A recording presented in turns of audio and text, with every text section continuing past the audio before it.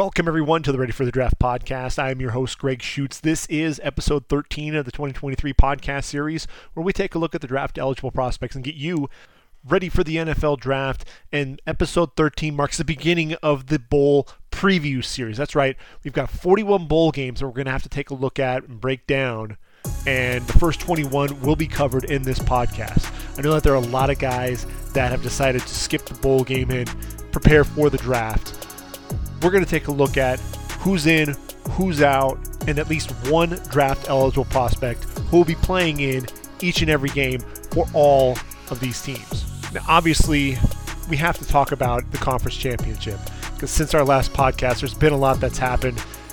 And really, when you get into things, you have to talk about Friday night first and foremost. Pac-12 championship, USC, Utah, Allegiant Stadium, really a CFP berth on the line for the Trojans, and honestly it was that hamstring injury that Caleb Williams sustained on that 58-yard run. Spectacular play, but he felt his hamstring pop, and you could tell the limited mobility really affected his elusiveness in the pocket. Really, there wasn't much of that, but what you still saw was a kid that was fighting through it and really was a gamer. And what I'll say is some of the throws that he was making off one leg are throws that not too many guys can make on two legs. He reminds you a lot of Patrick Mahomes with the way that he plays. And look, very deserving of the Heisman Trophy. Caleb Williams is a guy that I think everyone's going to be excited about talking about in next year's draft. Who's going to be that first overall pick? I think Caleb Williams is going to be your early favorite to be that guy. Some people may feel that it's Drake May. Look, with Caleb Williams, what you've got is a guy who is a dynamic playmaker, especially when he escapes the pocket. He is not a guy that is without flaws. He needs to make sure that he's seeing the field a lot better. A lot of times he'll lock on to his primary receiver and not really come off. It's almost predetermined at times. Not take what the defense is giving him. He's looking for that home run shot instead of finding those guys underneath a lot of times who are wide open on these second and third down plays, be able to extend some of those drives. That's where I would get himself into trouble at times. Also, when he's actually in the pocket, being able to make those throws outside the numbers with consistency. I think when you saw him most effective was throwing the football down the field between the hashes. That throw to Jordan Addison was right down the middle of the field, hitting Jordan Addison in stride right over his shoulder. He did that spin move, enter to the end zone against the Cardinal.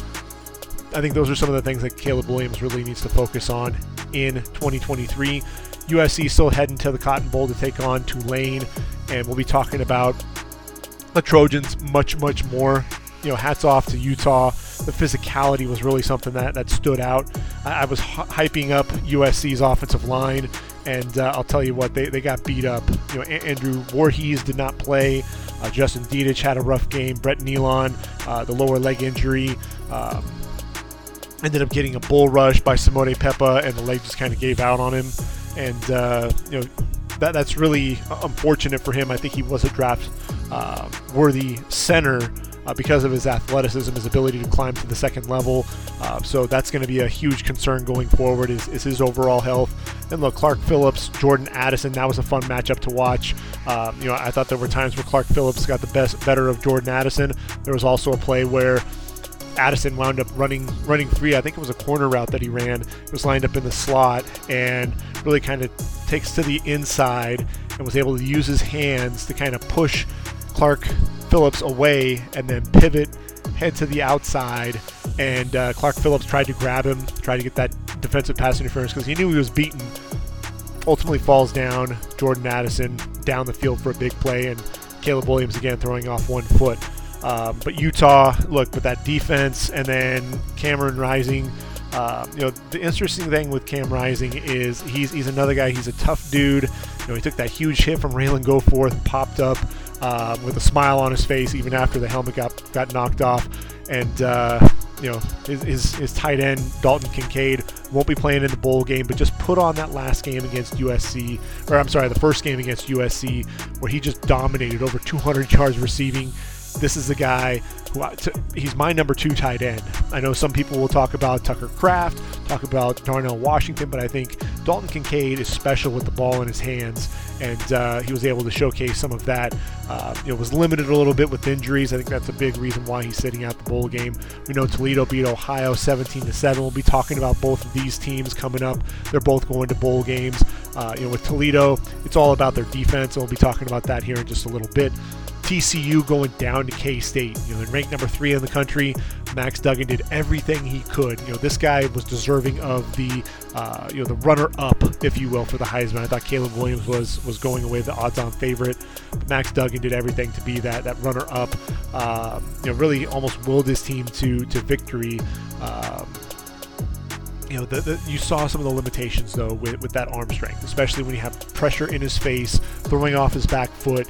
That interception that he threw, there were some struggles there. Not able to get enough arm strength on the football. Look, Caleb Williams off one leg, backpedaling, was still able to fire strikes down the field. Max Duggan just wasn't able to get that done. Julius Brents for K-State on the opposite side of the field. This guy showcased his length. This guy's got tremendous wingspan. He's a 6'4" corner.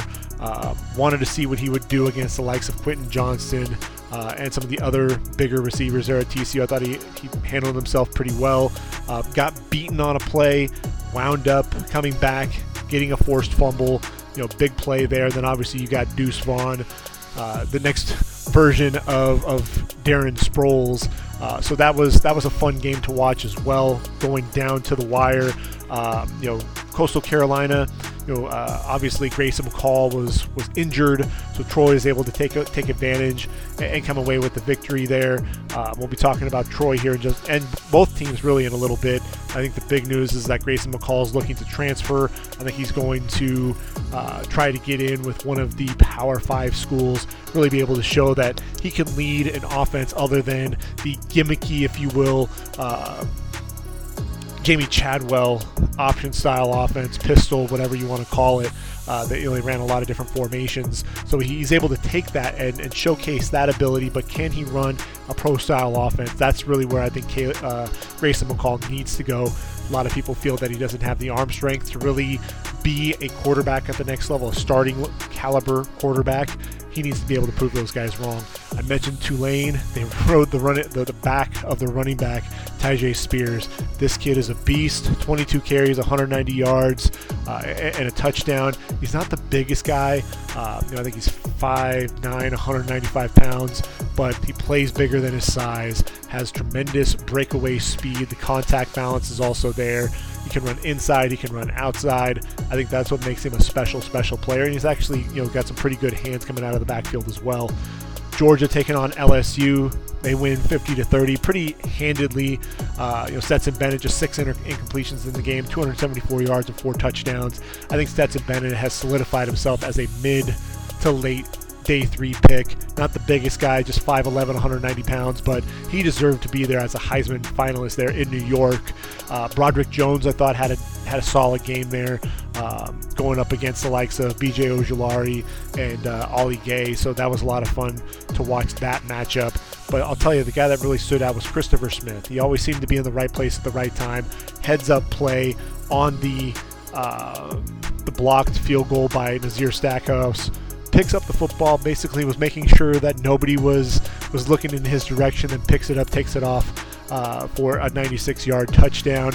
I thought Kayshon Boutte, this was one of his better games, 6 catches, 107 yards and a score. Ultimately announced that he decided he wants to come back to Baton Rouge for one more season, see what really is going on there with Brian Kelly. Maybe that's also going to mean that Jaden Daniels decides to come back for another year. I really think he needs to become more consistent as a passer. You see flashes at times, but I think he's a better runner right now than he actually is a passer. Kayshon Boutte, look, he could potentially be the number 1 receiver in next year's draft class. He was going into the beginning of this season was really looked at that way, but there were some struggles, especially with chemistry with Daniels. Hopefully they can come out and get things all firing there in 2023. Fresno State taking down Boise State 28-16 in the Mountain West Championship. Jake Haener, we'll be talking about him here in just a little bit on the bowl game. but Hayner's a gamer. I think he'll find himself a home there in the NFL when it's all said and done. Michigan, 43-22, winners over Purdue. That offensive line, Olusegun Oluwatimi, the Remington Trophy winner, also won the Outland for the best interior lineman. You've got the physicality of Zach Zinter.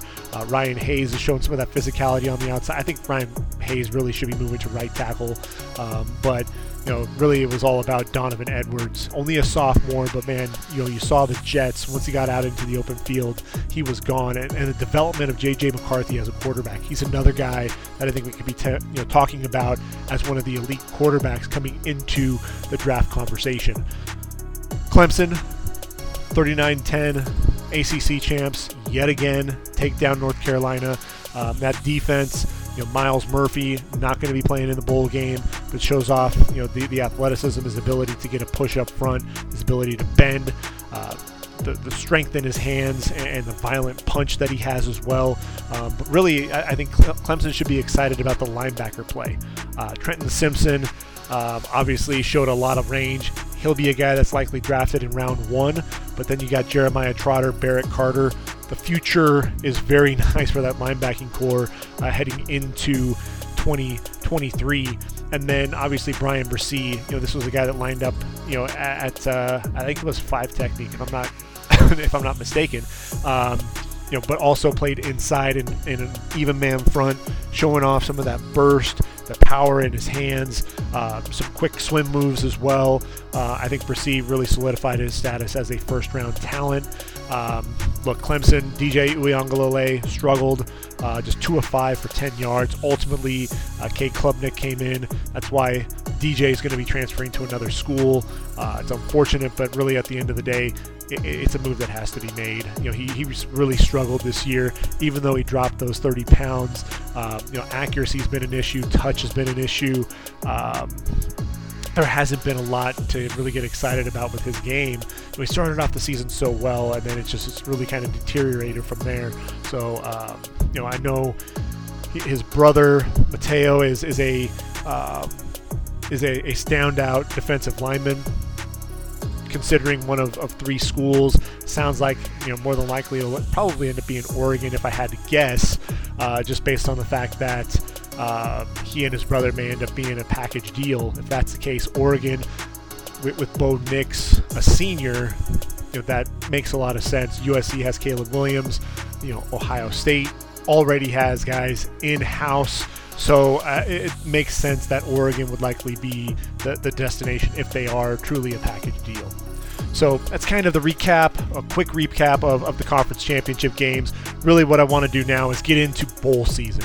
This is one of my favorite times of year. Obviously, it's the start of really the draft process. It is really getting into bowl season. We have the national championship, and then we get into all the all-star games, and then we start talking about the combine and individual workouts and really studying the draft. But the bowls, I think it's all about the excitement for a lot of these teams. It's a last chance to really see a lot of these guys play for their universities. So it's always fun to watch. The guys really get excited. So we're going to cover the first 21 games. So if you're scoring at home, obviously the first game is going to be starting on Friday, December 16th. We're taping this basically the morning of. So, right before the games actually start. So we're going to be covering the first 21 games, which will then put us right at the end of Tuesday, December 27th. So those first 21 games, we'll get into the final stretch here in a few days and talk about the remaining bowl games and the matchups to watch. So the first game that we're going to be talking about is that Bahamas Bowl down in Nassau, Bahamas, and you've got UAB taking on Miami of Ohio. Now UAB features one of the top running backs in this year's draft class, Dwayne Bride, 5'11", 215 pounds, the junior, back-to-back seasons with over 1,300 yards, had 1,713 this past season, 32 touchdowns in the last 2 years as well, just 5 receptions, which is a little bit of a concern. Really not much of a feature back at the next level if you can't catch the ball out of the backfield. So there are going to be a lot of question marks there to his game. Is he more of a 2-down back? That's really going to be the big concern. But what you have is a guy who can run with physicality. You love the vision, his burst to get to the outside. He doesn't have that game-breaking speed necessarily, although I did see him bust off some 60-plus yard runs in the game. You love the vision through the hole, his ability to make you miss, the jump cuts at the second level, sets up guys well in advance. But it sounds like McBride's likely not going to play in the bowl game, which would be a huge blow there for the Blazers. I'm hoping that he does get to play one last time. We'll get to see number 22 out there in the green and gold. One guy to keep an eye on, though, on the offensive side is Kadeem Telfort, their offensive tackle. 6'8", 335 pounds, massive frame, really long arms. This was a guy who I thought, he looks the part. And I think that's why teams may be a little intrigued. But what you have here is a guy who loses leverage easily. Pad level gets way too high. I thought that he didn't look very, very athletic in space, labors a little bit when trying to pursue defenders on the move in the running game. He'll look to try to manhandle you more than anything else, but he doesn't really sustain his blocks. He'll start with that block, and then he stops moving his feet and unable to really sustain those blocks. The other thing, too, with his pad level getting high, that hand placement gets too high as well. You've got ends ducking underneath him, or ultimately when he's trying to shoot his hand so high, the defensive end maintaining leverage is able to then put that strike right into his chest, gets him off balance because he's more on his heels than he is on his toes. So Kadeem Telfort really needs to kind of redeem himself. He's one of those guys that I thought had a chance to be a successful offensive lineman at the next level, but I think his play this year has really left a lot to be desired. Now in the secondary, you've got Starling Thomas V, and he's the guy that has been a playmaker there for the last few years. He's 5'11", 195 pounds, a guy who coming into this season had 3 interceptions, 13 pass breakups, and I'll tell you what, this guy has been an absolute stud this season. Didn't pick off any passes, but guys wanted to kind of shy away from him. Had 15 pass breakups, and a guy that teams are going to be looking at as a potential nickel number 4 for the Blazers. Will be a guy to watch on the back end of that defense. Now for Miami of Ohio, the guy that I'm going to be watching is Ryan McWood. He's 6'2", 224 pounds, instinctive linebacker. He just needs to stay healthy and stay out on the field. In the last 5 seasons there with the Red Hawks, he's played in at least 11 games just twice, in 2019 and 2022. And in those 2 seasons, he had at least 99 tackles. And a guy who he's going to take you to the football. He's very instinctive, loves to play downhill, has a little bit of range to him. I think the biggest concern are those red flags from a medical standpoint. And a guy who could make his way onto an NFL roster, be more of a special teams guy, but he's really going to have to make sure that he aces all those medical tests, and that's really the biggest concern that I have right now for him. Cure Bowl, Exploria Stadium there in Orlando, Florida. You got 2 ranked teams. Number 25, UTSA. That's right, Texas San Antonio, the Roadrunners, taking on the Troy Trojans. And with UTSA, look, Frank Harris is the guy to watch. He's 6 foot, 200 pounds, not the biggest quarterback by any means, and I don't think really he's going to be a quarterback at the next level. He's 68% completion percentage in his career, 73 touchdowns, 21 interceptions. And what you really love is what he can do with his legs. 1,800 yards on the ground, 24 touchdowns in his career. Very explosive, a guy who does a great job setting guys up. You see the stutters, the jukes, making guys miss in the open field. And against North Texas in that Conference USA Championship, Sean Thomas Faulkner, the safety, didn't go for his juke and his fake, so he just decides, I'm going to run over you anyway and still get my first down. And so what you love is the athleticism. You see some of the arm strength. You see his ability to make a throw, a fade, 17 yards from one hash to the wide side of the field. Just really good touch on the football. Being able to lead his receivers, throw them open. Those are some of the other things that you see with him. But I think the accuracy. I think he struggles at times there. Not a polished passer within the pocket by any means. But what you love is just that explosiveness. You put the ball in his hands and good things happen. So you see a guy like Taysom Hill, and what Taysom Hill has brought to the Saints, just that another dimension that you could see with an offense. The right team can get a hold of Frank Harris. You get a guy who can be a running back or a receiver and put in a package to allow him to throw the football as well. And I think you may have something as a utility player there for your franchise. Zachary Franklin, though, is really the top draftable prospect. He's 6'1", 185 pounds, and he's the Roadrunners' all-time leader in receiving yards and touchdowns. Over 3,300 yards through the air, 36 touchdowns, double-digit touchdowns, and 1,000-yard receiving yards in back-to-back seasons. And you look at him, the slight frame, obviously I think he needs to add weight to really be effective through the jam and really contact as a whole at the next level. But what you do have with him is you see plenty of times where he is able to fight through not only the jam, but be able to fight through contact, step through tackles, and really make plays down the field. This is a guy who is an exceptional route runner. What I love, though, is the body control. He has this long wingspan that he uses to his advantage. You love his ability to adjust and adjust to the football, and then he attacks the football in the air. Really soft hands, strong hands, and he's going to be a guy to watch out for. Number 4 there for the Roadrunners. And then at safety, Clifford Chapman. He's 6'5", 195 pounds. And look, this guy, he started his career at Texas A&M in 2018 and ultimately is now at UTSA. And really this was his first full year. Played 13 games this season. Had really only played about 15 games coming into this year, but 68 tackles, 4 interceptions, 13 pass breakups, and at 6'5", this is a guy that you're going to be keeping an eye out for, using that length to his advantage. You worry about the hips a little bit, just how stiff are those going to be. I love his ability to, as a wrap-up tackler there in the open field, very sure tackler. Looks to jam receivers when he's trying to cover, and a lot of times receivers are able to get vertical on him if they do beat that jam. But really a guy that is instinctive, uses that length to his advantage, can cover a lot of ground, and is looking to make a play on the football.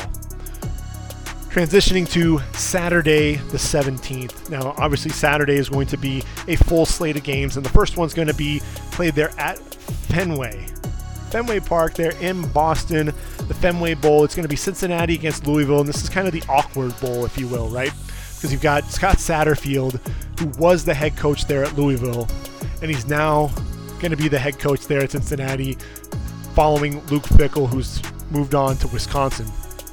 So his old team playing his new team, really going to be kind of weird there. But when you look at Cincinnati, a couple of guys that won't be playing that we'll be seeing on Sundays. One of those is Josh Wiley, the tight end, 6'6", 245 pounds.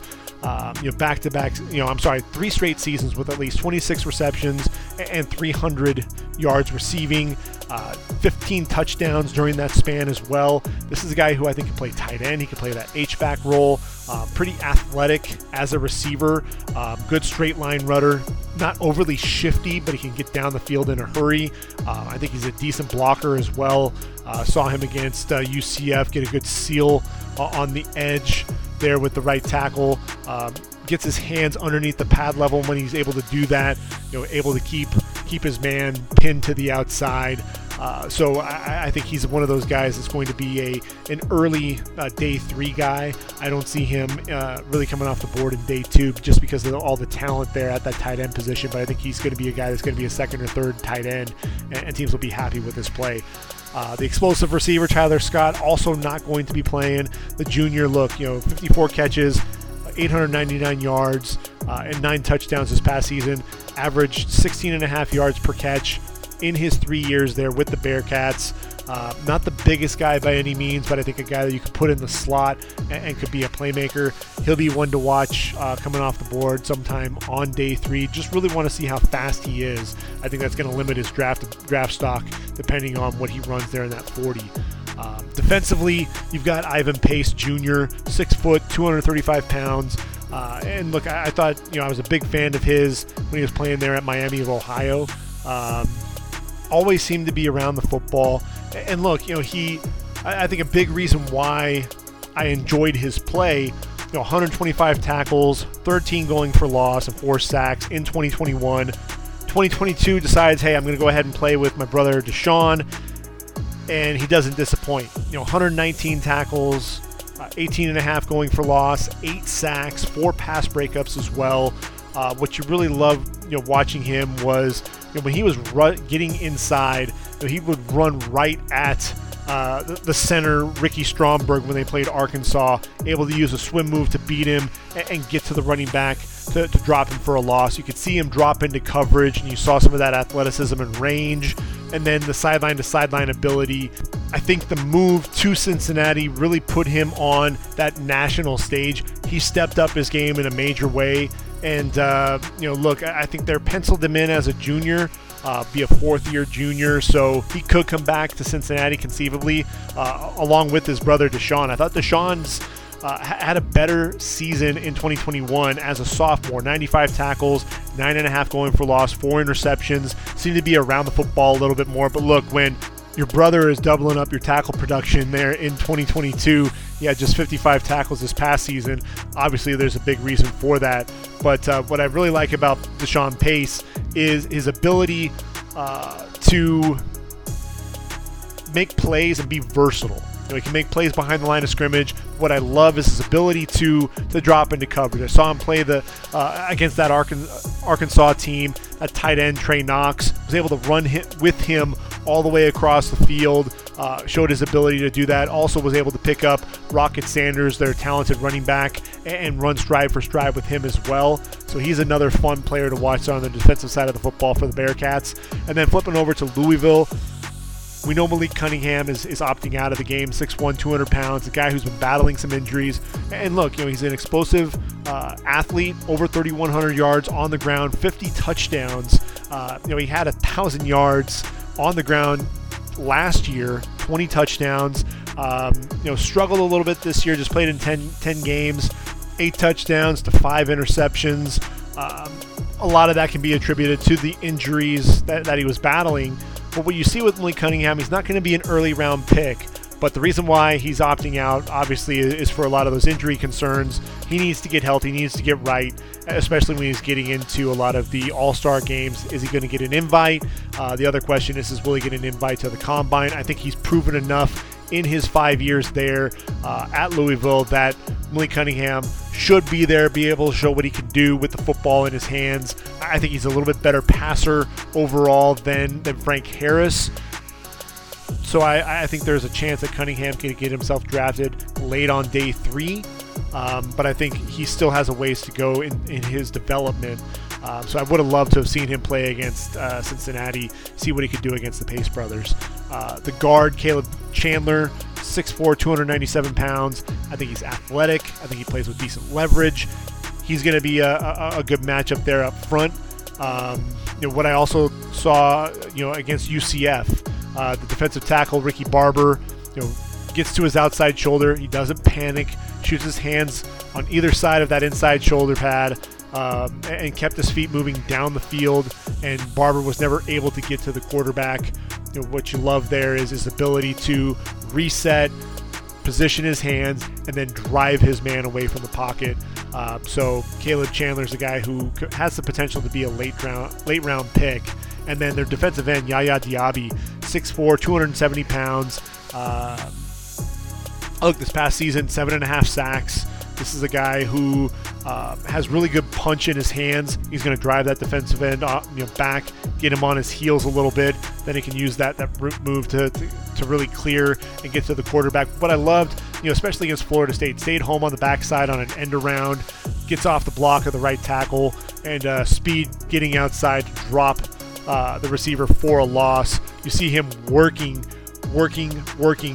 Jordan Travis was in the pocket for a good 6 seconds, kept working to ultimately get to him. You love that motor, you love the effort. We're talking day 3 consideration there for Yaya Diaby, but I think he's a guy that is continuing to develop. This was the first year where we really got to see him explode as a pass rusher, so I think better days are ahead for Yaya Diaby. We move back out to Las Vegas, Allegiant Stadium. Las Vegas Bowl, number 14 ranked Oregon State Beavers taking on Florida. And look, with Oregon State, Chance Nolan transferred. He's in the transfer portal, so you've got Ben Goldbranson, that's the starter. Luke Musgrave, the tight end, talented tight end, 6'6", 252 pounds. He's not going to play. Unfortunately, he's battling injuries. A season ago, 22 catches, 304 yards. What you love about this guy is he can get vertical. Ran a wheel route against Boise State, showed excellent speed, then able to elevate and high point the football over a pretty good nickel in Tyreek Jones in the back end of that end zone. And a guy that also did a really good job blocking for his running backs before he did get hurt.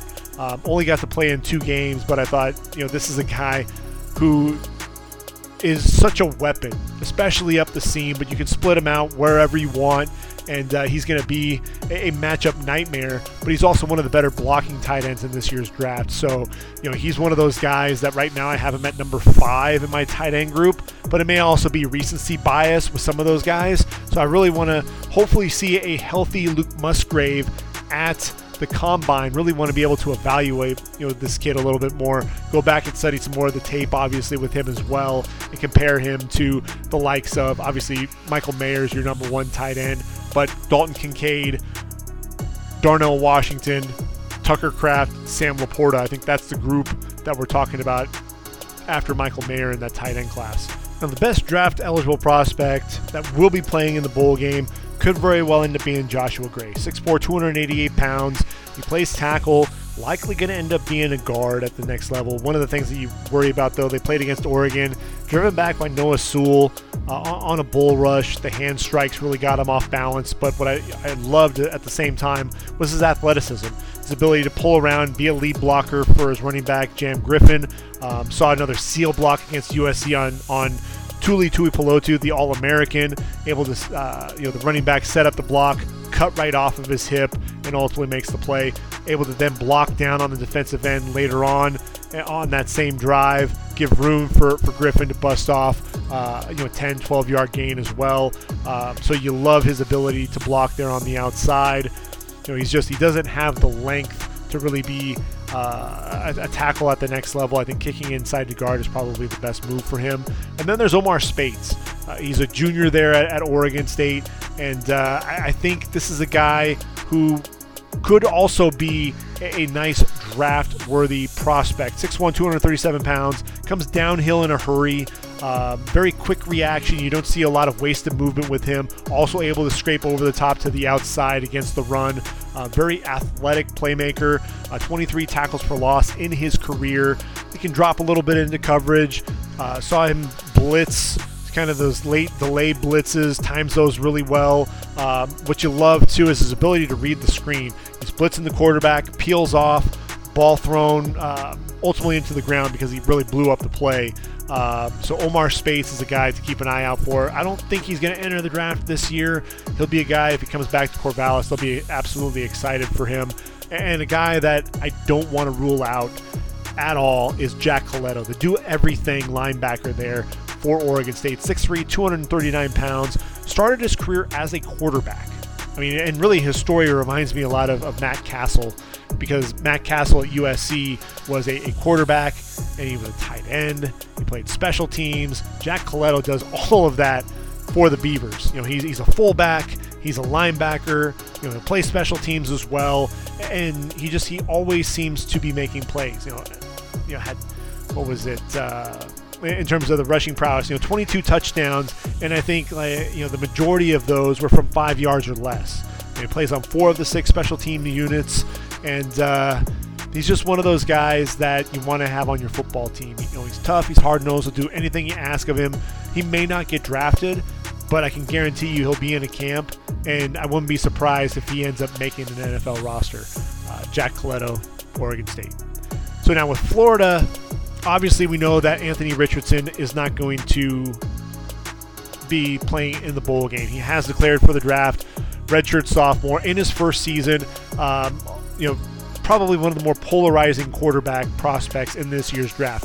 If you're just talking about athleticism, he's got Bryce Young, CJ Stroud, and Will Levis beat. He's got the height advantage over Bryce Young. He's got the arm strength over CJ Stroud. He's got better wheels than Will Levis. But the problem is you have to look at that 53.8 completion percentage. And then 17 touchdowns to 9 interceptions. He doesn't see the entire field. But man, those traits just jump off the film. And if you can get him in the right system, you get him to the right quarterback coach and the right offense and behind the right veteran quarterback, we might see something out of AR. But that's really the biggest concern. I was a little bit surprised that he decided to declare for the draft. But look, there are a lot of teams that are looking for quarterbacks at the top end of that draft. So I wouldn't be surprised if we see Anthony Richardson's name called early because they're betting on those traits. If you can hit on those traits, then obviously you're golden for the next decade. Look at the Buffalo Bills. You had Josh Allen, who couldn't complete 60% of his passes, but again, he went into the right situation. He had guys like Case Keenum, Matt Barkley, that were there to back him up, and really that quarterback room helped develop him. Sean McDermott helped develop him. Brian Daboll. I mean, you see what he's been able to do for Daniel Jones there as the head coach of the Giants. He was really the guy that helped mold Josh Allen into an NFL-type quarterback there with Buffalo. Anthony Richardson needs a situation like that. We won't get to see him in the bowl game, unfortunately. Same with O'Cyrus Torrence, the guard, 6'5", 332 pounds, a mauler. He's my number one guard in this year's draft class. Follow Billy Napier to Florida from Louisiana. Keep an eye out for him at some point in round number 1. So what does Florida have on offense? They've got Richard Garage. He's 6'5", 312 pounds. Good punch at the point of attack. You see the hands. Feet are okay. But really it's all about those hands, allowing us to be able to control his man. Sometimes the feet end up catching up to him a little bit. But I think it's the speed that really challenges him. When they played against LSU, BJ Ojulari getting those quick jumps, the speed rushes, able to really take off and beat him. You love the movement in the running game there with Garage as well. Want to see what he can do blocking for Montrell Johnson, see what he can do in the passing game as well. And then defensively, you've got Gervon Dexter, 6'6", 312 pounds. The junior, he's declared for the draft, but he's going to play in the bowl game. At least that's what it sounds like right now. I look at my notes, and I see the strength to bench press guys. You just see him taking, whether it's a guard or a center, he's bench pressing these guys and driving them back into the backfield. Running back has nowhere to go. He blows up the play, allows the linebacker to come in and clean things up.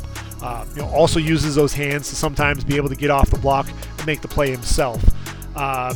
Quick burst, getting, you'll see a bull rush at times. So you have that speed to power, short area burst as well. Guy who has 10.5 tackles for loss, 5 sacks in his career, a couple of interceptions. So, one of those guys who's athletic for his size at 6'6", 312 pounds. I think he'll end up being a day 2 pick. He's a lot of fun to watch. Same with Amari Burney, the number 2. He's 6'2", 228 pounds, kind of a do-everything guy. He's a linebacker, he's a safety, can do a little bit of it all. And I mean, when you look at his stats, you'll know why. I mean, 71 tackles this past season, 9 going for loss, 4 sacks, 2 interceptions, 4 pass breakups, and it's all about the versatility with him, because this is a guy who's able to cover a guy like Brock Bowers and be able to play and run with him. I mean, really, when Brock Bowers ran that wheel route where ultimately he was able to tip it and secure it and run for that 73-yard touchdown, Amari Burney was right there, was able to tip the ball with one hand, and the ball was kind of thrown behind him. You wanted to see Amari Burney make the play, but he was in position, and had he turned around and gotten 2 hands up there for the football, you would have seen an interception instead of the 73-yard touchdown. He's one of those guys that I think could find himself hearing his name called late on day 3 because of his athleticism and his versatility.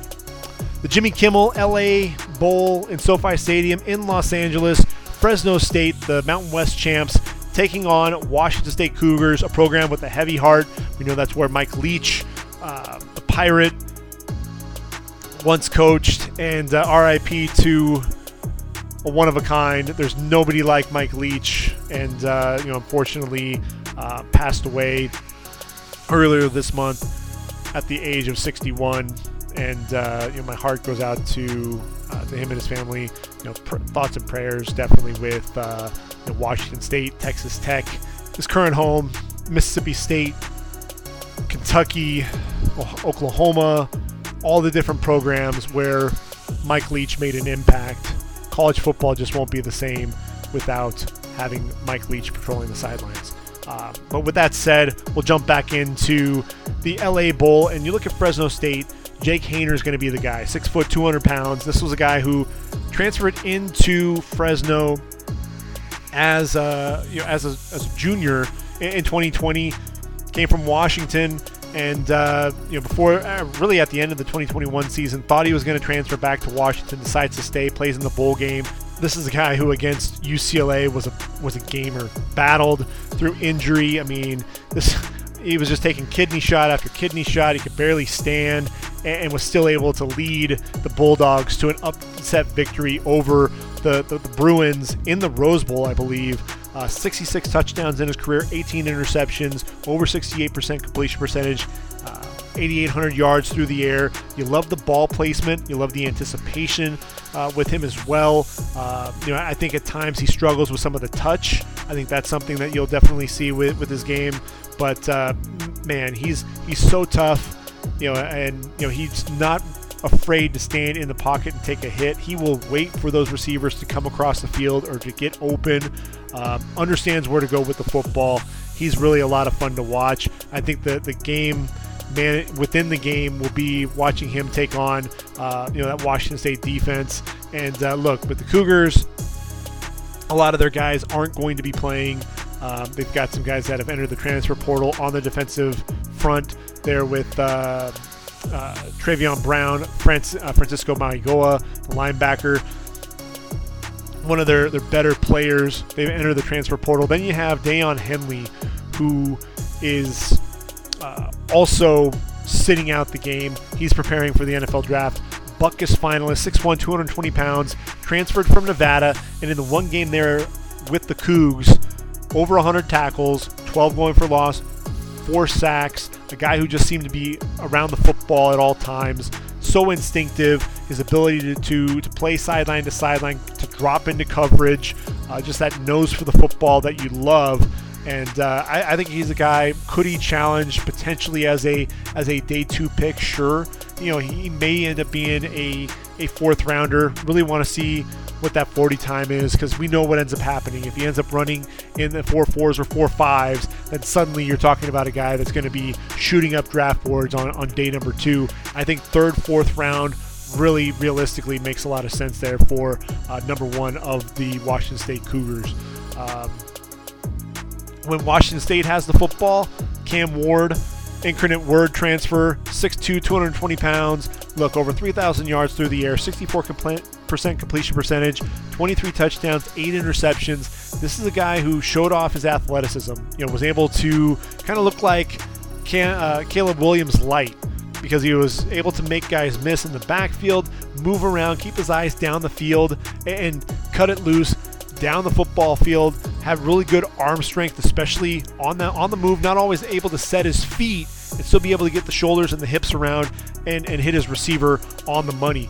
You see the excellent ball placement, the anticipation on the throws, and a guy who he spread the football around a lot. Has 6 receivers with over 20 receptions on the year. A guy who just knows what to do with the football. You'll see him change those arm angles to fit it into his receiver as well. Look, he's a guy who's coming in. I believe he's only a redshirt sophomore, so he could absolutely come back to the Palouse. I fully expect him to do that, much like Michael Penix is coming back to Seattle for the Washington Huskies. But he's one of those guys, to me, outside of that top echelon of quarterbacks, he can move his name to the top of that second level of quarterbacks, because I think he is 6'2". He probably is a little bit shorter than that. He might be 6 foot, maybe 6'1", but he's a playmaker, a guy that when he's asked to play off platform, he can absolutely do that. And again, he's a lot of fun to watch. And then obviously for Fresno State, when you're talking about them on the defensive side of the football, you got to watch out for 99, David Perales. When you look at him, he's 6'3", 250 pounds, not the most physically imposing guy, but he just knows how to play football. And that's what I think is going to give him a chance, is all that effort. 37 tackles for loss, 22 sacks, including 10.5 this past season, which put him among the nation's best in the FBS. And really what you see here is the speed to power and the leverage. The bull rush, driving guys into the backfield, ability to get his hand up into the passing lane as well. 4 pass breakups this past season. Looking at my notes, it didn't matter who was playing left tackle at USC, whether it was Bobby Haskins or Mason Murphy, whoever it was, he was still able to use a quick slap and rip to beat them coming off the edge. Not overly bendy, but again, the effort for days, his ability really with that bull rush is kind of his calling card because he plays with such great leverage. I think he has a shot at the next level. He's been battling an ankle injury, so hopefully he's got a little bit of time to recover and really be able to make an impact there for the Bulldogs. On the back end of the defense, Cam Ward is going to have to watch out for Evan Williams, 6'1", 194 pounds, injured for 4 games, injured an ankle against USC, much like Jake Haener did. But you see decent fluidity in coverage and isn't afraid to come downhill against the run. So he'll be a guy to keep an eye out for there on the back end of that defense, which now takes us to the Lending Tree Bowl. Southern Miss taking on Rice. Now, when you watch Southern Miss play, obviously Frank Gore Jr. is the electric sophomore running back, 1,000-yard rusher, a guy who played quarterback a season ago. Really had to fill in for them, but tremendous athlete. He'll be a guy that we'll be talking about potentially in next year's draft cycle. But the guy I'm looking forward to seeing play is Jason Brownlee, their leading receiver, 6'3", 202 pounds, 52 catches, 819 yards, 7 touchdowns this past season, the West Point transfer, and a guy who I was surprised at some of the speed that you saw with him. You saw the ability for him to, there's a game against Louisiana, and, at their own 24-yard line, drives the corner off the ball, makes a hard sell to the outside, slams on the brakes, comes back and makes the catch. The corner struggled with change of direction. Excellent route, turns to the inside, then shows off the speed to take it to the house, 76 yards. He has a tremendous wingspan, able to go up and get it, contort his body to make the catch, make the difficult catch. So he's a guy that I'm definitely excited to see play. And then for Rice, you've got Ikenna Enechukwu. He's 6'3", 256 pounds, only a junior, and I'm not expecting him to enter the draft, but 22 tackles for loss, 9.5 sacks in his career. A guy that's just continuing to develop. He's a tremendous athlete, played defensive end to start out his career there with the Owls. Now as a junior, a 4th-year junior, he's ultimately playing linebacker, kind of the edge rush position. He's the guy that I want to continue to see develop, likely going to be coming back for one more season, but he'll be a guy to be talking about there when it's all said and done, as a guy that could be a developmental prospect down the line. New Mexico Bowl, Memorial Stadium, Albuquerque, New Mexico. SMU taking on BYU. SMU, unfortunately, will be without their receiver, Rashee Rice, 6'1", 189 pounds. Speed for days, big play threat, 96 catches, over 1,300 yards, 10 touchdowns. He's a guy that is going to be in that talk in that second round range. I've seen some people even put him into the first round. I don't think he's quite there.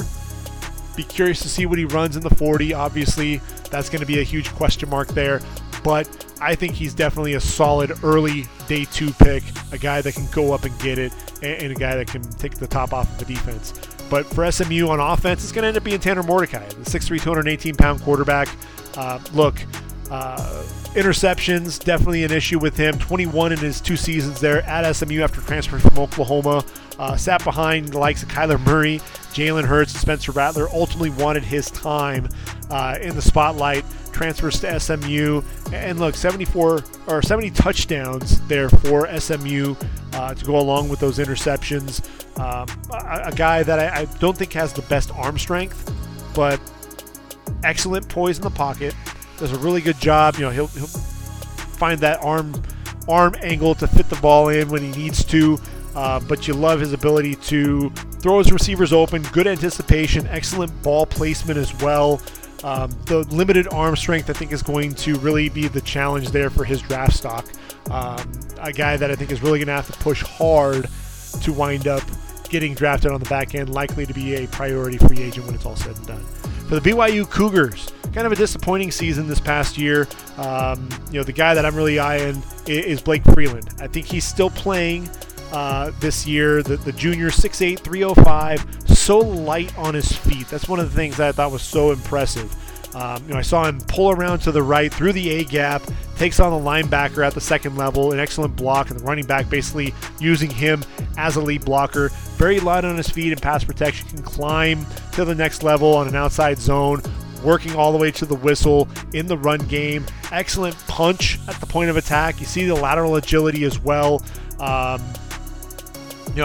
think that's one of the things that I kept noting over and over was in the run game, as long as he kept that pad level low and firing into those guys, getting his hands on them early, he was able to control them and wash them down, clear things out, allow that running back to make plays.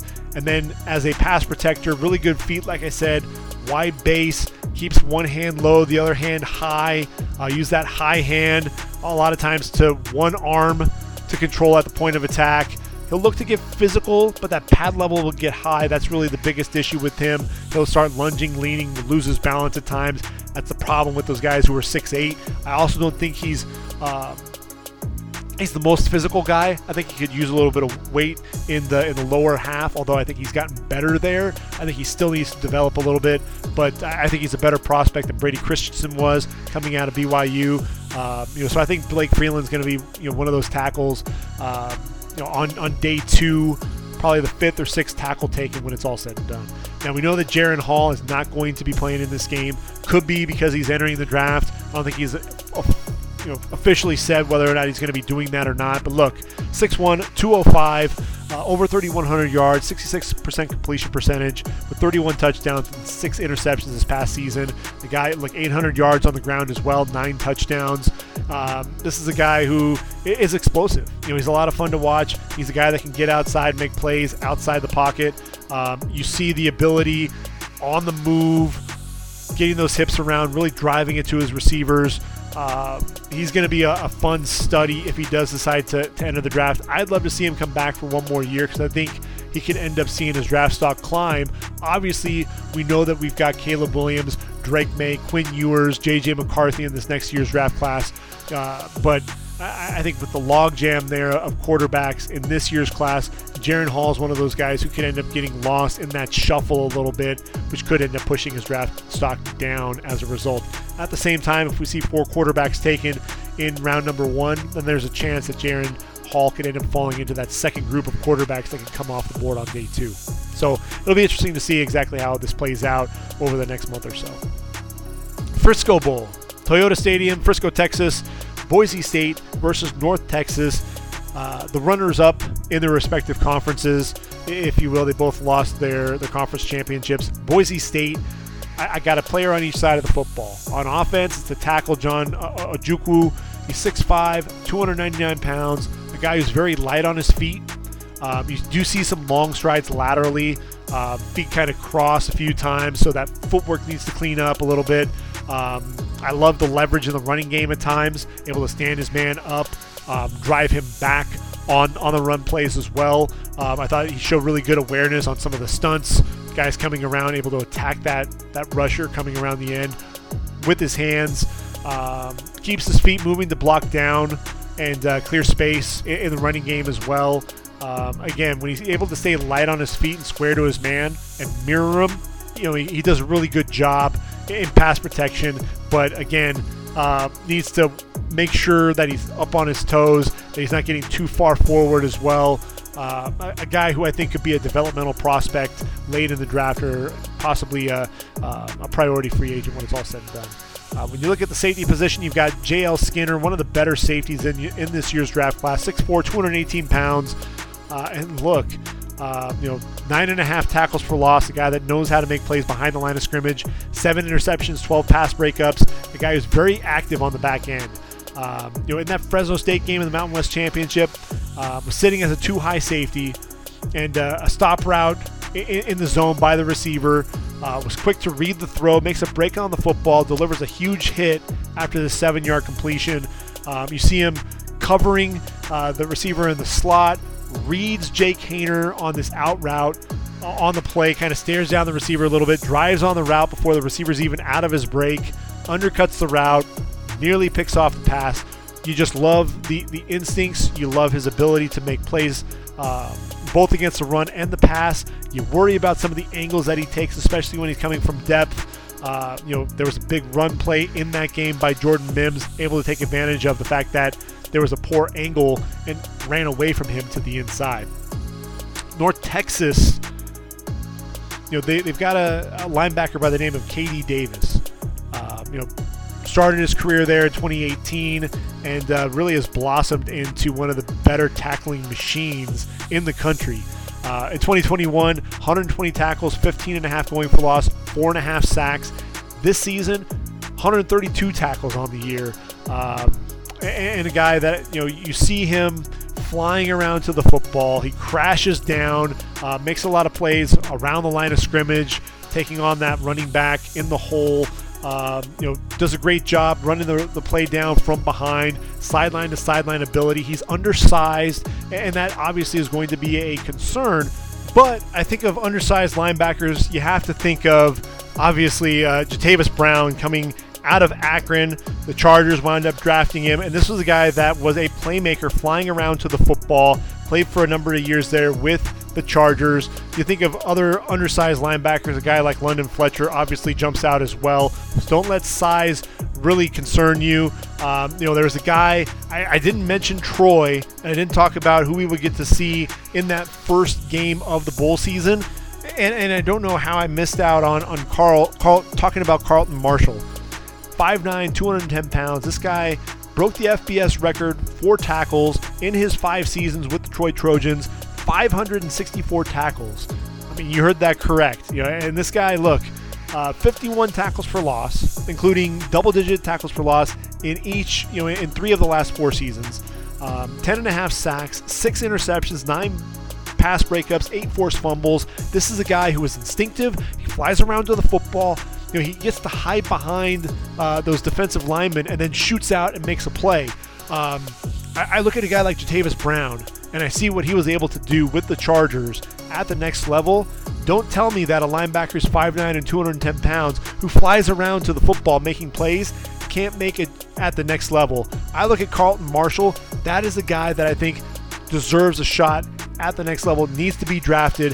KD Davis of North Texas may not get drafted, but he's a guy that I think with that effort could end up being a special teams ace, could find his way onto a roster and stick at least for a few years.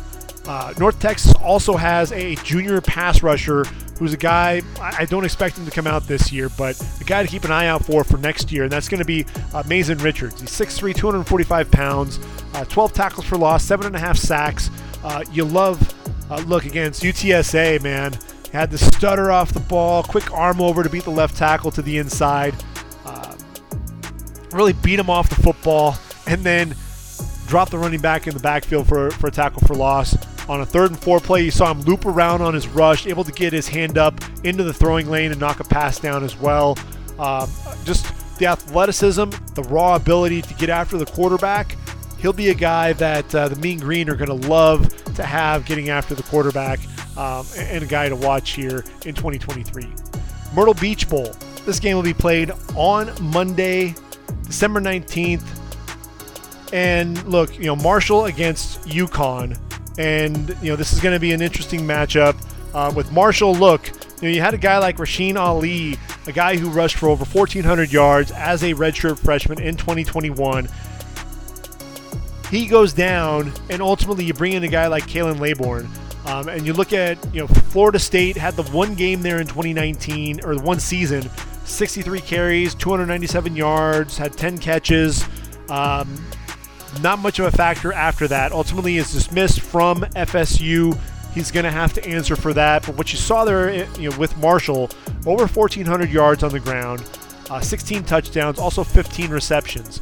This is a guy, look, he was 3rd in the FBS in rushing yards per game. There's just not a whole lot of film on the guy. He's 5'11", 212 pounds. You see some really nice things out there on the field. You see him dropping his pad level coming through the line of scrimmage, can be very physical. You see the contact balance. That's one of the things that I think definitely jumps off the film. He'll meet those linebackers in the hole. He'll truck them, run them over, and then continue to get down the field. He gets better as the game goes on. He loves to get to the edge. I saw him against Louisiana run over a pretty good safety, and Braylon Trahan falls forward. Always seems that momentum, always seems to be driving him forward. You love the leg drive, the low center of gravity, the guy that just is going to run through contact and churn out yards. But again, he's going to have to answer for the dismissal there at Florida State and really show that he can catch the football out of the backfield as well. That's really kind of a mystery there for him right now. And then defensively, I'll give you a name. It's Stephen Gilmore out of Marshall, 6'2", 169 pounds. A guy, look, 9 interceptions, 31 pass breakups in his career. Pretty fluid hips to turn and run with the receiver. I keep noting fluid athlete. You see the recovery speed, even if he gets beaten off the line. That's one of the things that you like to see, his ability to close the distance there. Ball skills are evident. And I mentioned that he's a pretty fluid athlete. At the same time, the change of direction at times, sometimes he's a little bit of a step slow, and receivers are ultimately able to, that's the difference between the receiver making the catch and him actually making the play on the football. So that's something that you have to keep an eye out for, is some of that technique getting out of his breaks. For Connecticut, Jim Mora Jr. I mean, when you want to talk about guys who are in consideration for Coach of the Year, goodness, UConn's program, you felt like this was a program that, some people were talking about should no longer be at the FBS level, and ultimately Jim Mora's got them in a bowl game. Hats off. I thought that was a tremendous job there, and he's only going to continue to make that program better. Really on the back of junior linebacker Jackson Mitchell. He's 6'2", 227 pounds, tackling machine, 103 tackles this past season, 8 going for loss, 4.5 sacks, 3 pass breakups, a couple of forced fumbles, 5 fumble recoveries. Always seems to be around the football. He's instinctive versus the run, flies downhill to plug holes, option plays. Especially against Army, you saw him tracking down the ball to the sideline. He's a big hitter, shows good speed to get wide on plays, forcing those running backs to try to cut it back to the inside. A lot of times they'll get dropped by the defense flowing behind him. He'll shoot through the A-gap. You'll see a nice rip on the center, goes after the quarterback as well. He's a guy that, could he come out and enter the draft? It's possible. I think really what I'd like to see is him come back for one more year, really help Jim Mora with that resurgence with the Huskies. And he's a lot of fun to watch. Keep an eye out for number 8 for the UConn Huskies. And then on offense, I've been talking about fullbacks a lot. Jack Coletto already. So now we got to go ahead and talk about Robert Burns, 5'10", 228 pounds. Started his career at Miami, Florida. Ended up finishing it off there with the Huskies. And I'll tell you what, they had Nate Carter go down to injury. Devontae Houston was in and out of the lineup. So really it was Burns and Victor Rosa kind of driving that running game. And look, Robert Burns didn't get to carry the ball a ton for UConn, but a dude, look, 71 carries, 371 yards, 2 touchdowns. But you see his ability. The physicality as a blocker against Army, came across the formation. Good block on the linebacker, allowing Victor Rosa to ultimately get to the perimeter. You see the physicality coming downhill, running through contact. The thing that I really loved was watching him meet the mic in the hole. Big hit, throws him to the ground. He's one of those guys that I can end up seeing making an NFL roster. You love the physicality. You love his ability to block and be one of those lead blockers. Keep an eye out for Robert Burns. Famous Idaho Potato Bowl on the blue field, Albertson Stadium, Boise, Idaho. And, this is on Tuesday, December 20th. And we've got Eastern Michigan against San Jose State. With San Jose State, you got to look at Viliami Fehoko or Junior Fehoko, 6'4", 263 pounds. A guy, 46.5 tackles for loss, 23 sacks, including 9 this past season, 12 pass breakups, 5 forced fumbles. This dude is a physical coming off the ball, gets into the backfield to disrupt the run play. What you love about him is he uses his hands. You'll see his ability to attack the inside or the outside first, quick spin move back to the inside. that's where he gets his hands up and makes a lot of those plays. Not always getting to the quarterback, but can still throw the hands up and make plays there. Stout, like I said, at the point of attack against the run. Sets the edge pretty well. And then getting after the passer. He's not the most explosive pass rusher, but you're going to see a guy that can turn the edge at full speed, get to the quarterback, uses his hands very well. He'll use that chop and then a rip, clears the offensive tackle, and then gets after the quarterback. I think he's the better pro prospect of the two edge rushers for the Spartans, but Cade Hall is a pretty good prospect himself. 6'3", 271 pounds. Really hasn't lived up to that 2020 form. In just 7 games, had 12 tackles for loss and 10 sacks. This season I thought was a rebound after kind of a subpar 2021 year. 12 tackles for loss, 7.5 sacks. He does struggle to get off blocks a lot of times, especially against the run game.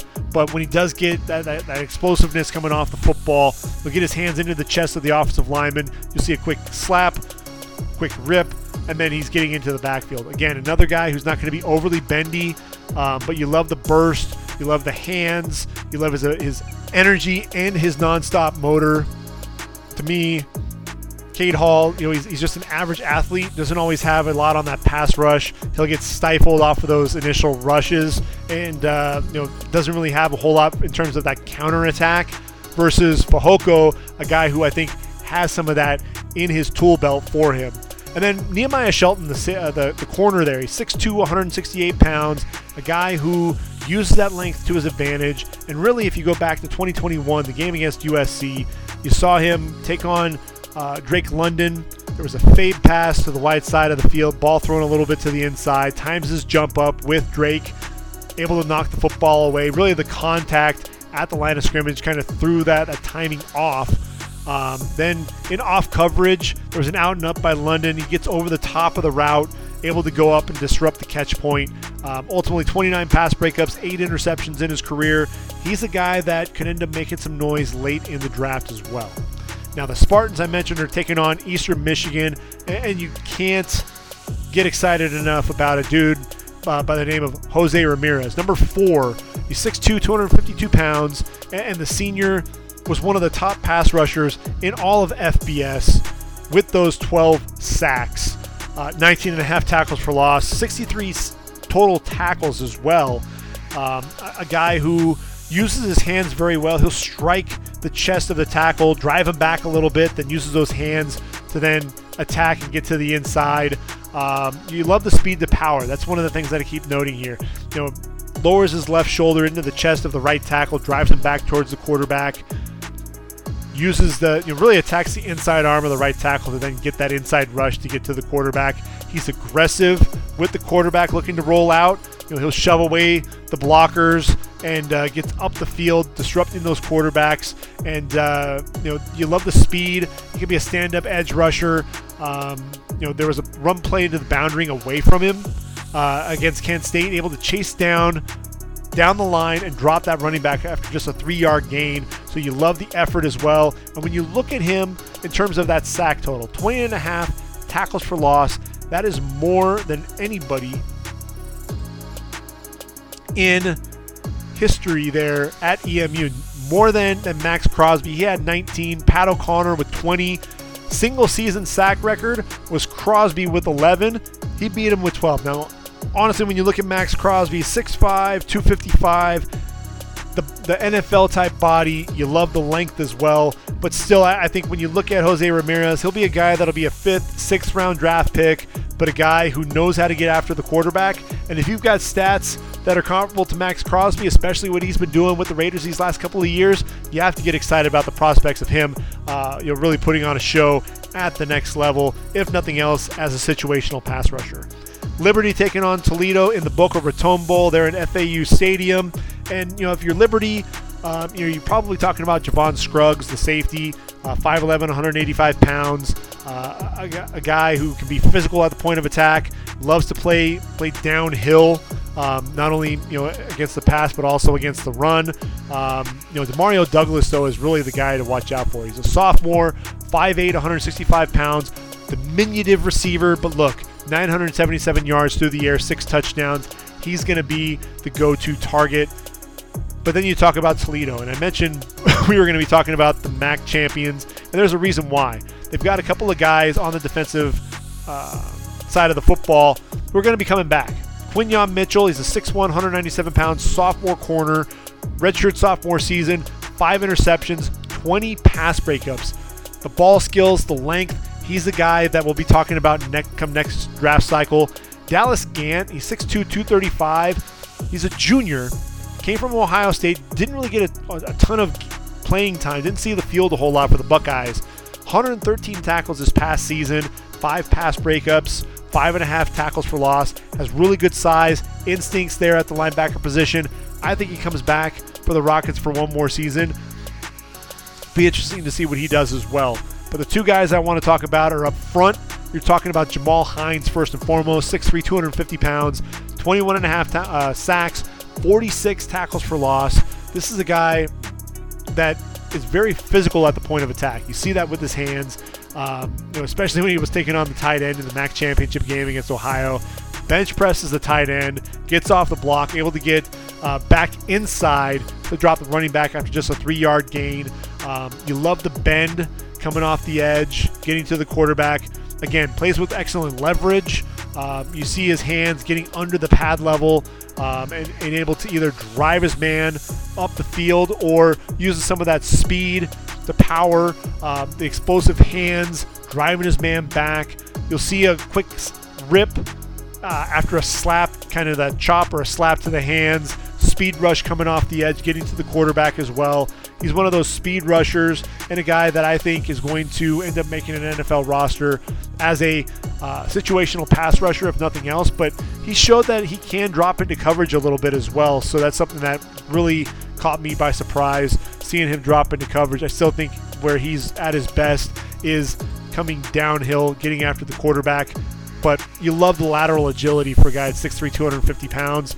I think he could be either a linebacker or a defensive end at the next level. Then you have Juwan Johnson. He's 6'3", 275, probably a 5 technique possibly. War number 1 for the Rockets. 45.5 tackles for loss, 14.5 sacks. First team All-MAC. This is a dude who, you see the explosiveness off the football. You're going to see him dip that inside shoulder. That's one of the things that he really loves to do. Gets that inside penetration. Very active. Keeps working to the football.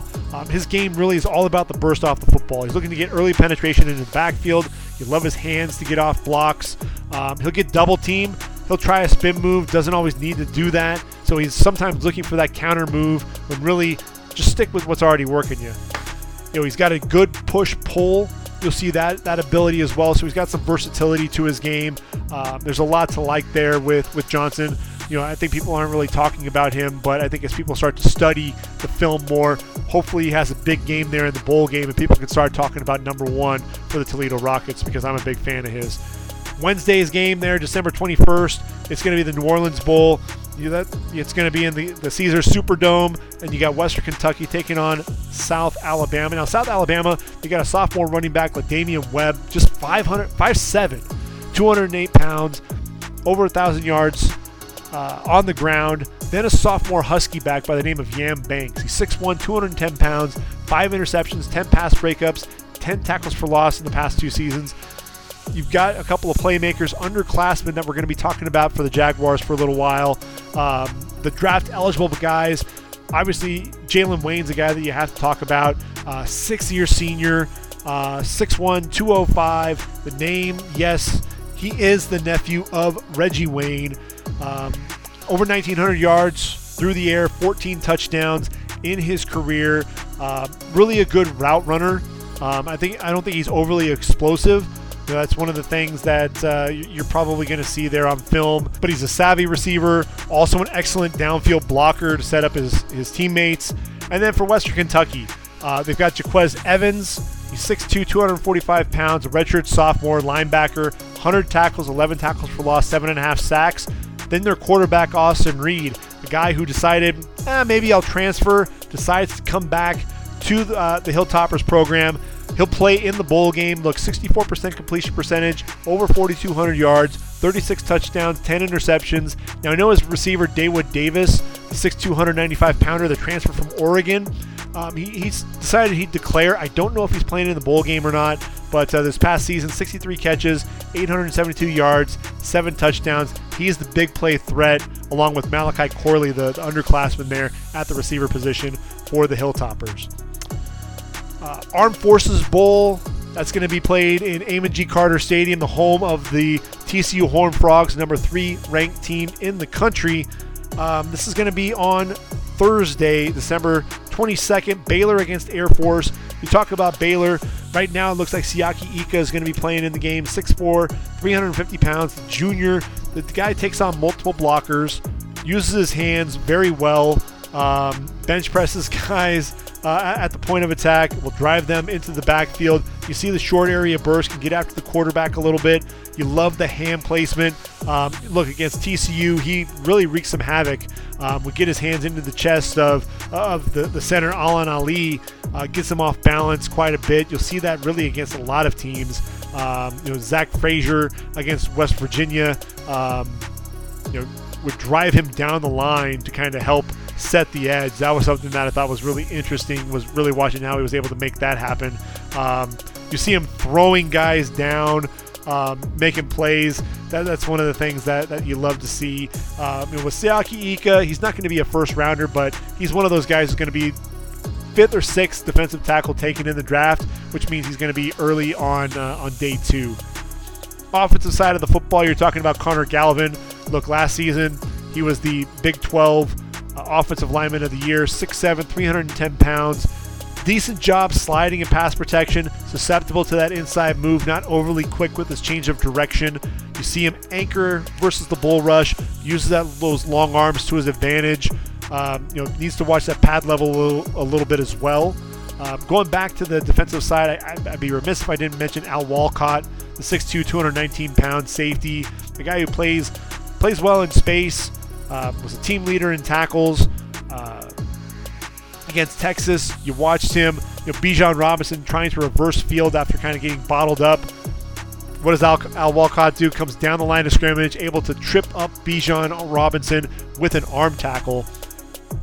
That's pretty impressive. Not a lot of guys were able to take him down with an arm tackle. Al Walcott was able to do that. You'll see him line up in slot a little bit, shows off some coverage ability there, drives down on the football, pretty quick with his instincts and the reaction time. Little stiff in the hips, but he's one of the more active safeties and a guy that I think should deserve a look at the next level. Air Force taking on the Baylor Bears there. The running back, Brad Roberts, is the guy to look out for. Back-to-back seasons with at least 1,300 yards. He actually had 1,612 yards in 2022, 15 touchdowns. He's a tough, physical runner despite only being 5'11", 205 pounds. If you're looking for a guy who's able to churn out yards and just, it's sometimes 2-3 yards in a cloud of dust there for the Falcons. And then when Roberts hits it, man, he really hits it and takes off down the field, can get plays and yards and chunks. And so that's a guy to keep an eye out for with the Falcons. He'll be really one of the focal points of their offense. Independence Bowl in Shreveport. Tank Dell, Nathaniel Dell, not playing in the game. 5'10", 155 pounds. Back-to-back seasons, over 1,300 yards. 27 touchdowns in those 2 seasons. He's explosive on the outside. Does a great job tracking the football over his shoulder, but a guy that also is a pretty exceptional route runner as well. A guy that I think could end up being 2nd, 3rd round when it's all said and done as well. But a guy that's going to be playing in the game, that's going to be a draft-eligible prospect, is DeAnthony Jones, 6'2", 270 pounds, physical at the point of attack, decent pass rush ability, a guy that can make plays behind the line of scrimmage. He's a guy to watch out for. Look, 22.5 tackles for loss, 14 sacks in his career, including 13 in just the past 2 seasons. And a guy who knows what to do when he arrives at the football. 8 forced fumbles over the last 2 seasons as well. Taking on Louisiana, they'll be without their star receiver, Michael Jefferson, 6'4", 205, 810 yards, 7 touchdowns. You love the vertical speed. You love his length. A guy that's going to go up and attack the football, use that length to his advantage. One of the things that I saw quite a bit was his ability to run those go routes, get vertical. You want to see the route running ability a little bit more with him, but a guy that was able to separate, a guy that uses his hands coming off the line to beat the corners, knows how to get an inside release with his routes, and he was just a fun receiver to watch. He won't be in that game, but a guy who will is Eric Garrard, the corner, undersized, 5'9", 178 pounds, but I mention him because remember Marcus Jones, who played for Houston?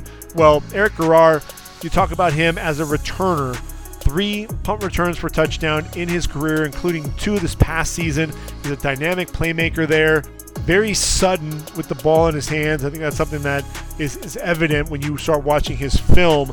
As a corner, look, 25 pass breakups, 8 interceptions, had at least 2 interceptions in each of the last 3 seasons for the Raging Cajuns.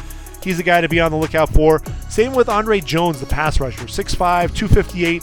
Excellent length that he uses to his advantage. He's going to drive his man back into the backfield. Pretty explosive get off. Can look a little bit stiff turning the corner, but look, 30 tackles for loss, 15.5 sacks. A guy that's been there a long time, 6 years. Started his career there with the Raging Cajuns in 2017, but a guy that I think can end up being a playmaker on the outside. Uses that length as well to get his hand up into passing lanes. Then how about Zion Hill-Green? He's only 6'1", 283 pounds, but another guy that knows how to get after the quarterback. 32 tackles for loss, 20 sacks. I've been talking about that Southern Miss game. This was a game where he was able to get skinny on the pass, on the PAT, then uses that wingspan to reach up. Right hand blocks it, and then Trey Amos was able to return it 85 yards for 2 points. He gets a good push up the field. He'll attack the left shoulder, the inside shoulder there, the center, make a spin move back the other direction, gets to the quarterback, lined up at both defensive tackle and at 5 technique.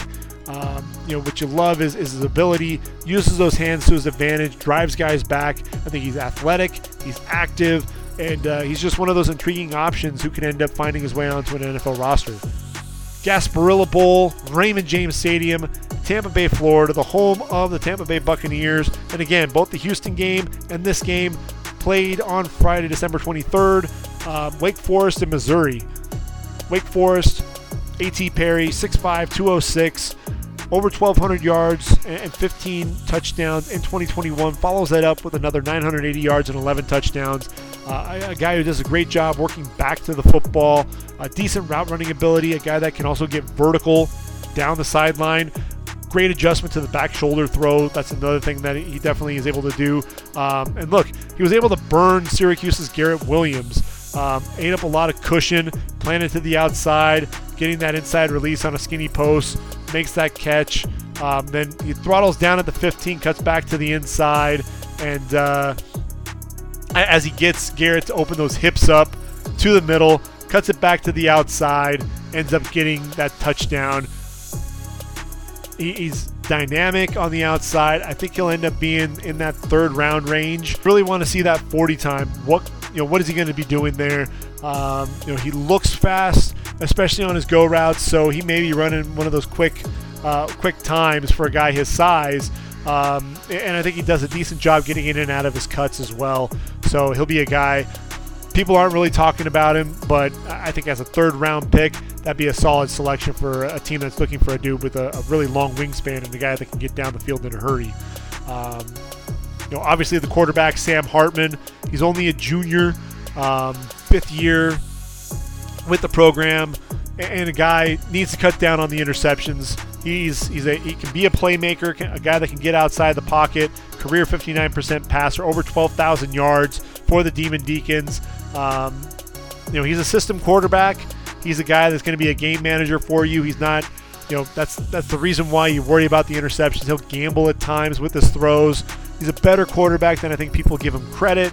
But I think for him, he needs to come back and play one more year with the Demon Deacons before he enters the draft.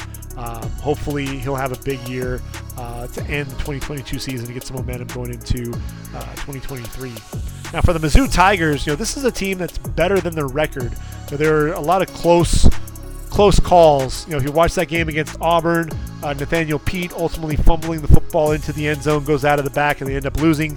Isaiah McGuire, the defensive end for Mizzou, 32 tackles for loss, 17.5 sacks, really good speed off the edge. You see that burst. He'll dip that inside shoulder, nice rip to clean and get to the edge, get to the quarterback. He'll split double teams using that quick arm over, gets into the backfield. Isaiah McGuire will not be playing, but he's a guy that he's very intriguing, a guy that could end up being in that third, fourth round range conversation. One of the guys, though, that I'm really going to be excited to watch is Chris Abrams-Draine. 5'11", 178 pounds, only a junior, but 13 pass breakups this past season.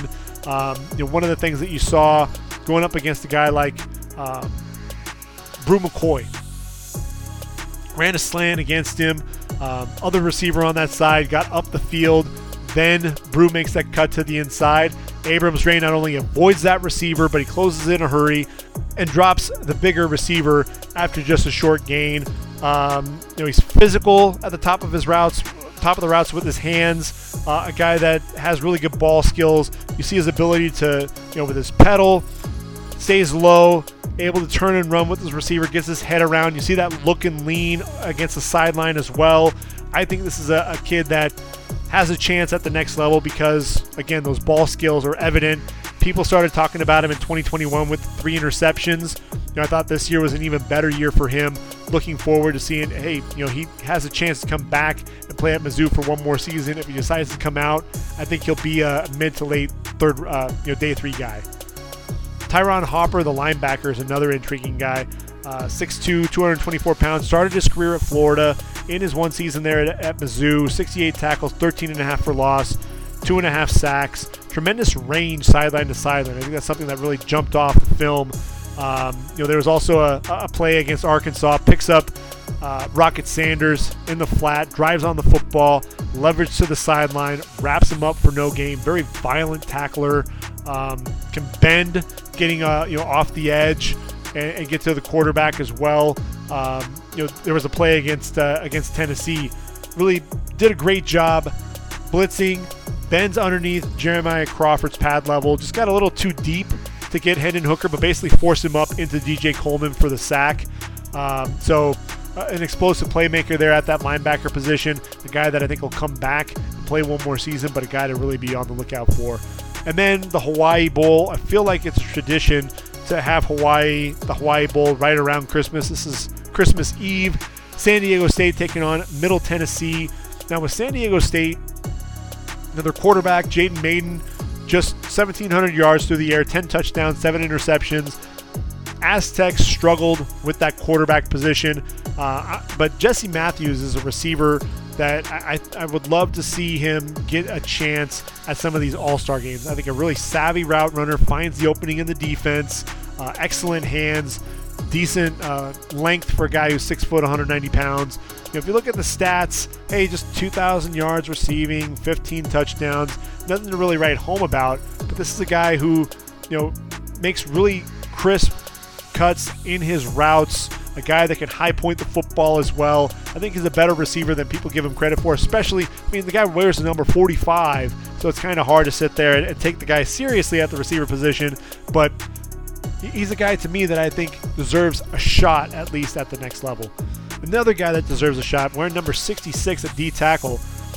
Not expecting number 66 to be as explosive as he is, but Jonah Tavai, 6 foot, 285 pounds, low pad level off the ball. He'll split the double team against the run, drops a running back in the backfield. Very effective as an interior pass rusher.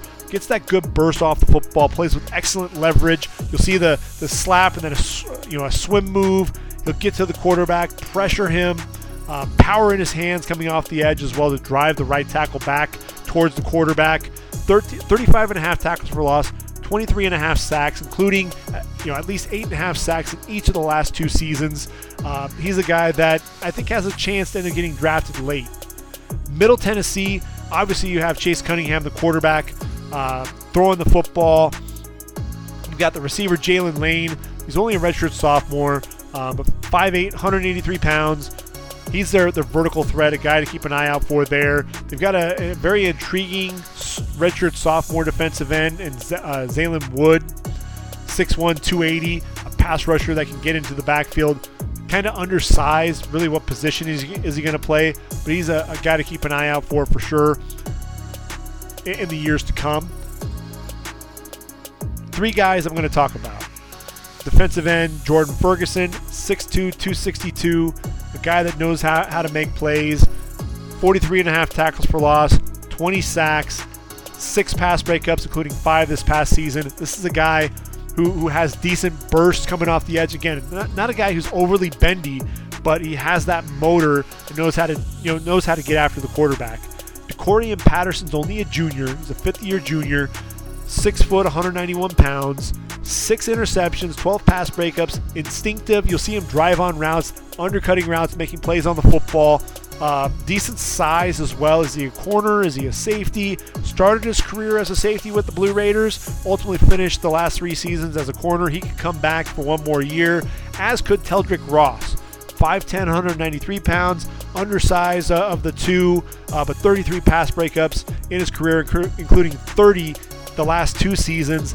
Very active on the back end of the defense. So when you've got a quarterback who struggles to really be explosive, you're going to see the Aztecs really rely mostly on their run game. But when they do decide to air it out, you're going to have to watch out for Patterson and Ross for sure, along with Ferguson coming off the edge, rushing the passer. Quick Lane Bowl, Ford Field in Detroit. Man, this is going to be a fun game for me to watch. It's Monday, December 26th. Why is it such a fun game? I love the defensive end, Carl Brooks, 6'4", 295 pounds, a guy that just knows how to get after the quarterback. And, when you look at him, he's a guy that can play a lot of positions. He was a stand-up rush end. He play inside. He play outside. Could be a 5 technique. He was even a stand-up rush edge, not only off the edge, but also standing up over the A-gap. 46 tackles for loss, 27.5 sacks. A guy who challenged, Chris Jones, not the KC Chris Jones. He went to Mississippi State, but the Chris Jones, who was a 6th-round pick, was only 6'1", 283 pounds, went to the Patriots, played for a few years in the league. Carl Brooks, to me, because of his size, because of his length, because of the power and the good quickness coming off the football, he's a guy that I think is going to be underrated and is going to get drafted in that 4th to 5th round range, and is going to carve out a nice career for himself at the next level. You love the hand usage, slap, rip off the ball, stand-up edge rusher, jab step to the outside against the left tackle, who then oversets, quick arm over back to the inside, crossing the face of the tackle, gets to the quarterback. Just very explosive guy, uses those hands to his advantage, not only with the power, but using those as well with the speed. 2-hand swipe, shooting inside, shooting outside. He's got a variety of moves. Carl Brooks, to me, is going to be a lot of fun to watch.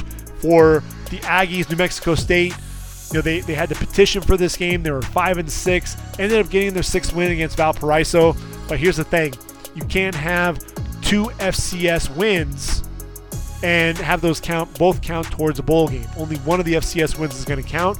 They petitioned. They wound up winning that petition because they didn't play a game earlier in the year. For the Aggies, you look at defensive end Lazarus Williams, 6'5", 270 pounds, 9.5 tackles for loss, 7.5 sacks. He was the team's leading sack artist from the season ago.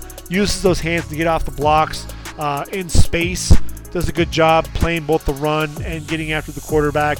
Really a guy, 6'5", 270, lines up as a rush outside linebacker at times. So you love that length on the outside. I love what Jerry Kill's doing there at New Mexico State. I think it's going to be a program to watch over the next few years.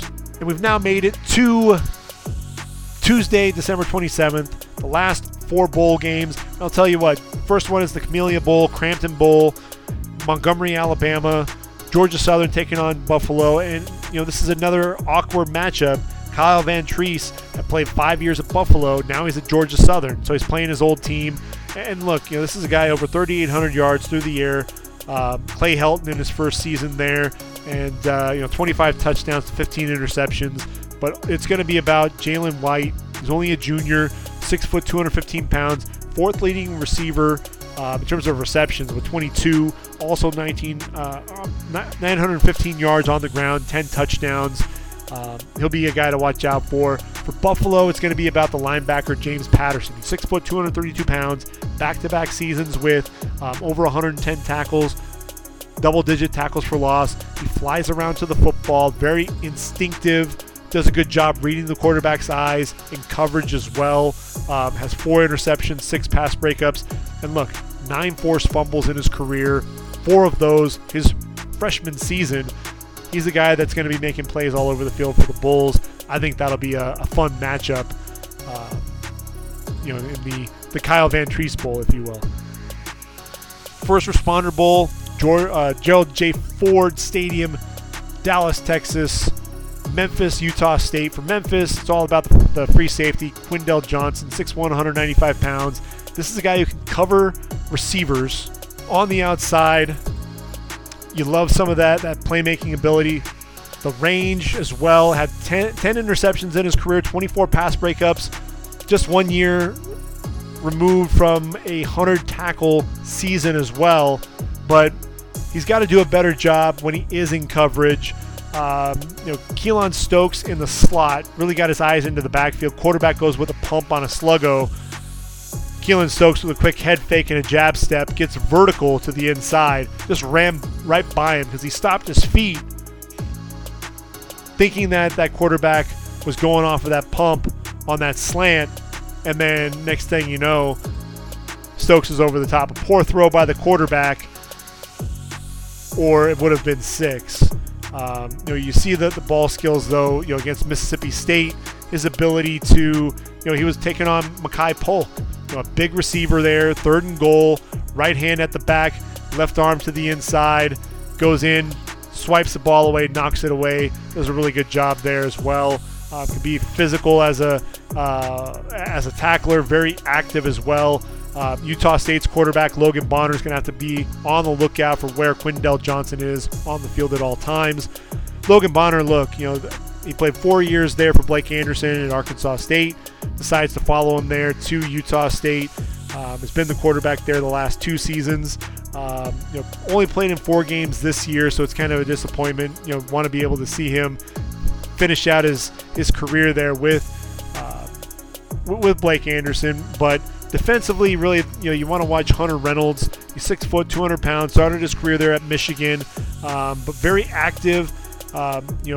Over 172 tackles in his 2 seasons there at Utah State. 3 interceptions this past season, 7 pass breakups. A guy that is pretty instinctive, and what you also love, Nate Carter. I mentioned him, playing for UConn. In that game, you saw him chase down Carter after 52 yards. So you love that effort as well, coming out of your safety. Alfred Edwards, he's a 6'7", 325-pound offensive tackle. Keep an eye on him. He's one of those guys that people aren't talking about at the tackle position. You saw the defensive end chop down on his hands, but then he would reset, get under that pad level.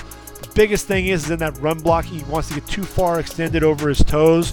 But, like Kadeem Telfort, that size is so intriguing. What is he going to bring to the table? Is there enough to work with? Calvin Tyler, the running back, 5'8", 210 pounds. He's opted out. Transferred from Oregon State.